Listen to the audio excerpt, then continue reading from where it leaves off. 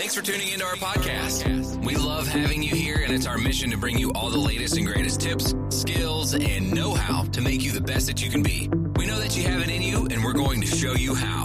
Now, let's get started.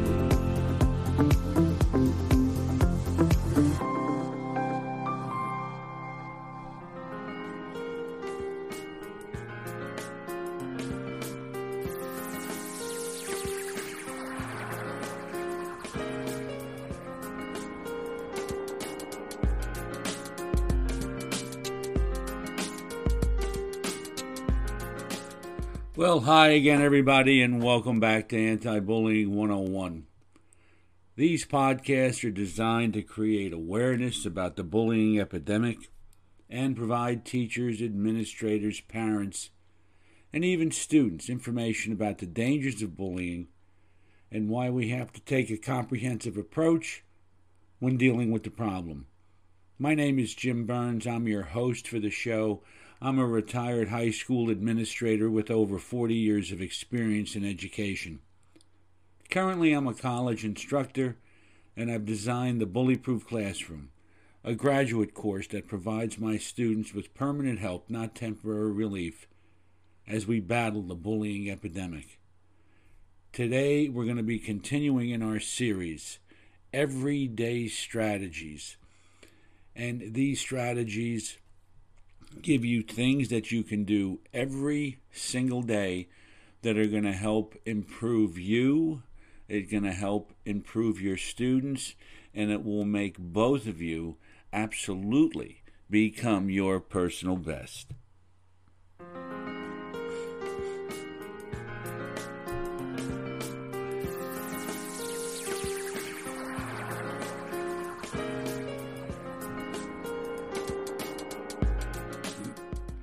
Okay, we're on strategy 31. We're going to be covering 31 to 40 for this episode. This strategy is do what you're told when you're told to do it with a good attitude. Now, you might think this is something that you have to make sure your kids do, but in reality, we all have to do it. So if your supervisor gives you a directive, either verbally or in memo form, do yourself a favor and just do it. It doesn't matter if you agree. You know, that's the whole problem. People think because they disagree with something, they don't have to cooperate. Your principal will pick up on your negative attitude, and, sometimes your half-hearted efforts are going to go, they're going to be noticed, and you're going to have a problem. You want to be someone your principal feels comfortable giving directives to. If you're non-tenured, you definitely, you can't show any indication that you're unhappy with the directive. Even if you're tenured, you can't have an attitude that you're above being told by your boss what to do. Now, if the directive violates your collective bargaining agreement, speak with a union representative, but do so while you're still following orders. Don't take a chance and be cited for insubordination. There's no guarantee that if a reprimand is placed in your file that it will be removed, even if you win your grievance. So, strategy 31. Please cooperate, even though you might disagree, and do what you're told when you're told to do it. It sounds like it's for kids, I know, but the bottom line is cooperation in the workforce, in a school, in a company, in a corporation, all make life a lot easier for everybody. Number 32. Sometimes you have a bad day. You know what? It doesn't make you a bad person or a bad teacher. Sometimes you can just do your best and still can't make any academic progress with a few students. In addition, no matter what discipline technique you try, your students are still out of control. Hey, don't get down on yourself. Quite frankly, it won't help. Accept where you're at. Move on to another day. Don't lose sleep over it. Make sure you go home, you enjoy your life with your loved ones, and put it out of your mind. When you go back in, that job is going to be there. And you know what? That job, that building, that school, wherever you're at, is going to run with you or run without you. So a bad day doesn't make you a bad person or a bad teacher. Don't get down on yourself in terms of your abilities to teach. Strategy 33.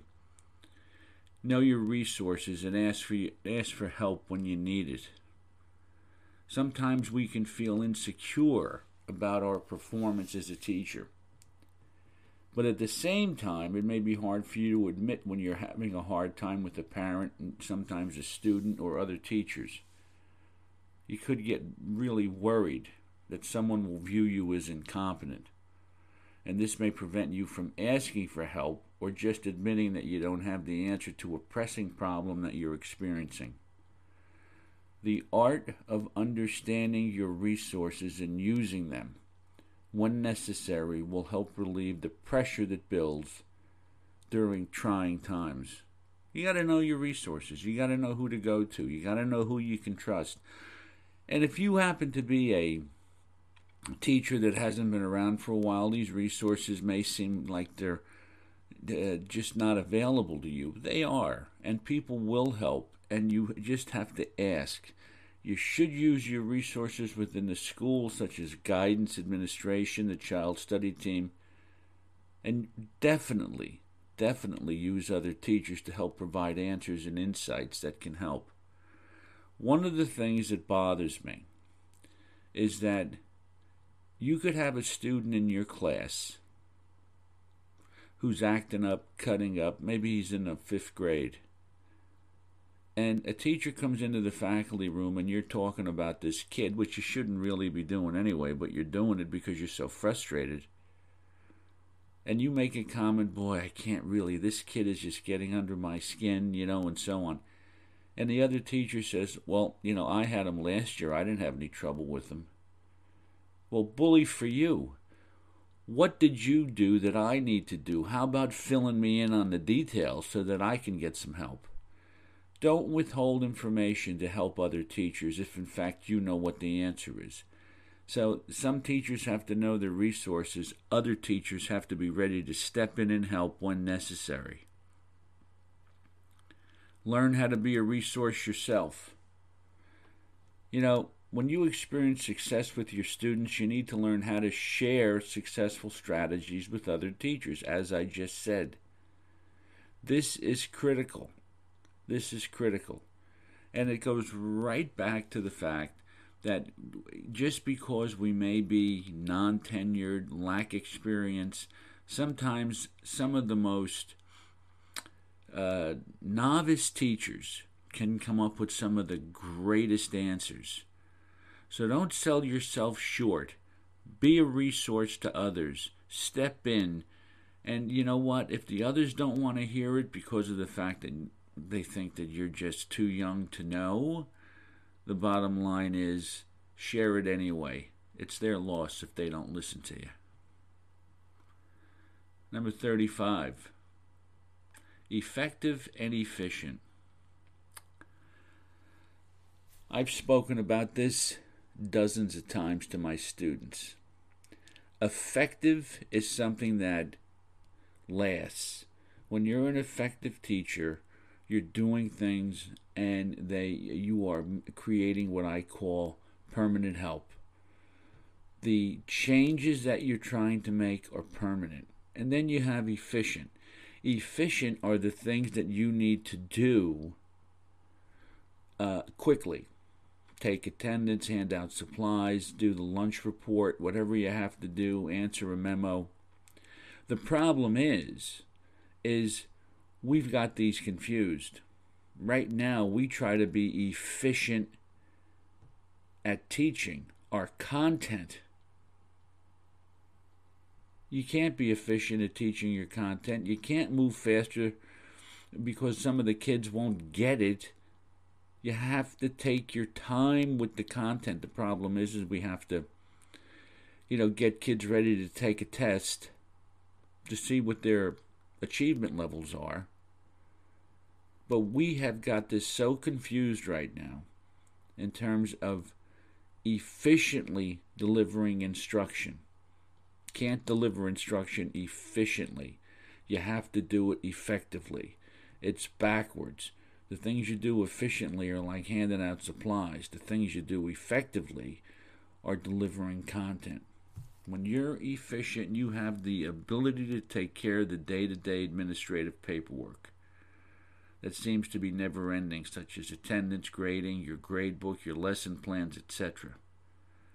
But when you're effective, you are doing things that will last a long time. And by the way, if you happen to pick up this book, 100 Everyday Strategies, there's a wealth of information in the appendix on this topic, and there's a ton of information on a bunch of other topics. And by each strategy, or each tip as it may be called, I let you know that it's in the appendix of the book so you can go get it when you need it.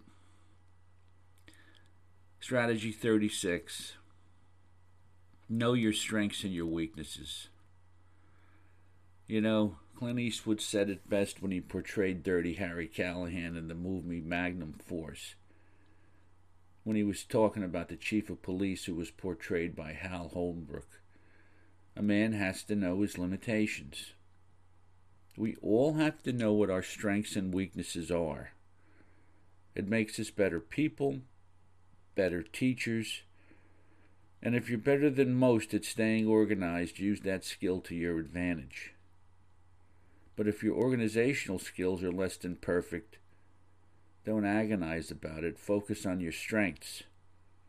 You may be an excellent communicator, and you may have learned how to conduct effective parent conferences.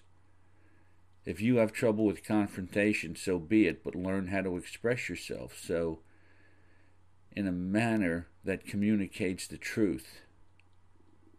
Understand your weaknesses. There's nothing wrong with having a weakness. Let's call it a challenge instead of a weakness. We want to work to overcome our weaknesses and capitalize on our strengths as well.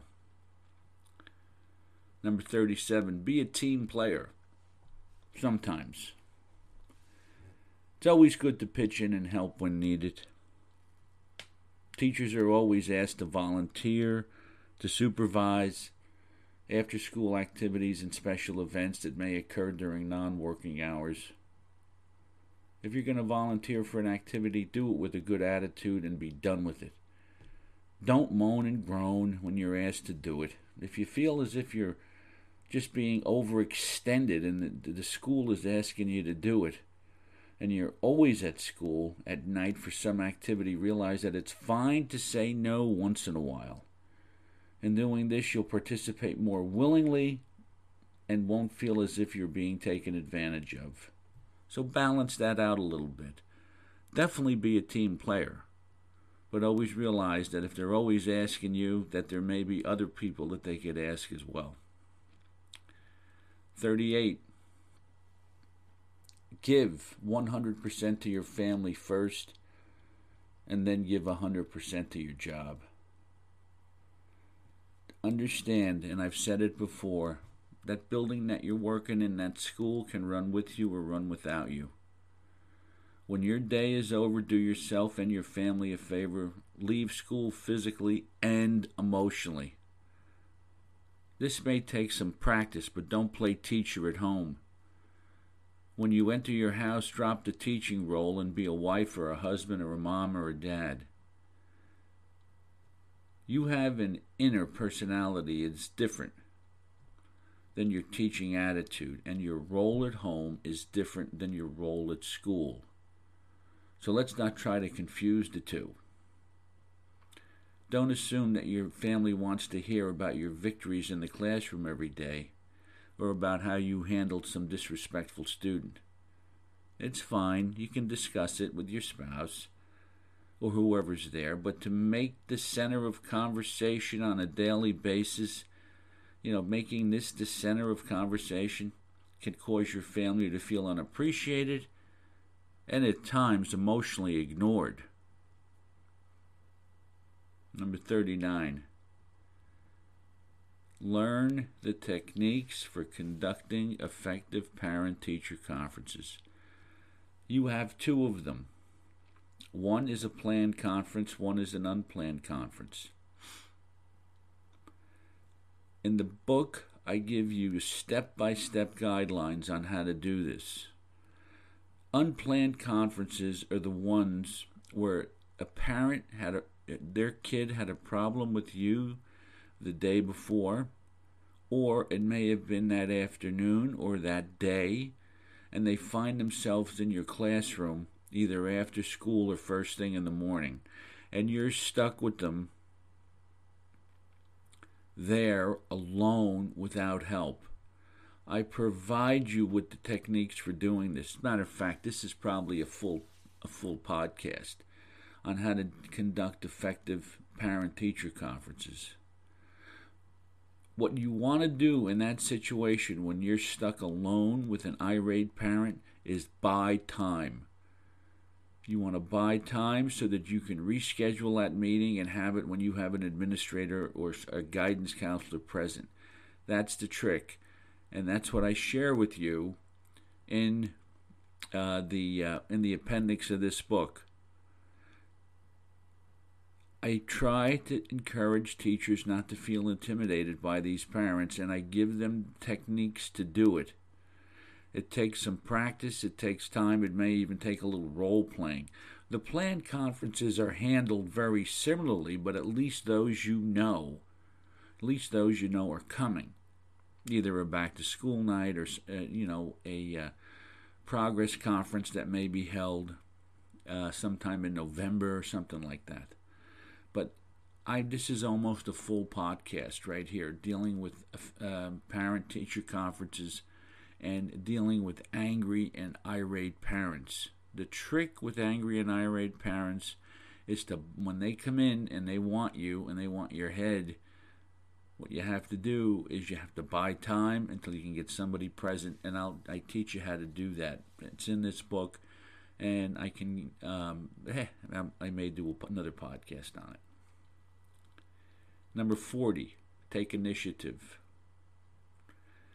Taking initiative doesn't mean you're being pushy, obnoxious, or aggressive. It does mean that you're recognizing your responsibility to make things happen. Too often we can wait around in difficult situations for something to happen. They expect the students, administration, parents, or even other teachers to change before they change themselves. Teachers who take initiative acknowledge the reality of low test scores, discipline problems, or poor administrative support, and then take individual responsibility for the problem. They don't blame themselves for the problem. Rather, they ask how I can, as an individual, help improve the circumstances that are plaguing my classroom or the school in general. In other words, you're stepping up and you're saying, I got to take care of this. You're not blaming everyone else because you're responsible for this as much as anybody else. Poor morale in the school, low student achievement, administrative problems. It's everybody's problem, not just one person, even if the administrator is giving you a hard time. My name is Jim Burns.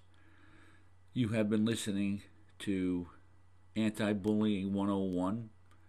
We've just covered 10 more strategies, everyday strategies, to help you and your students become their personal best.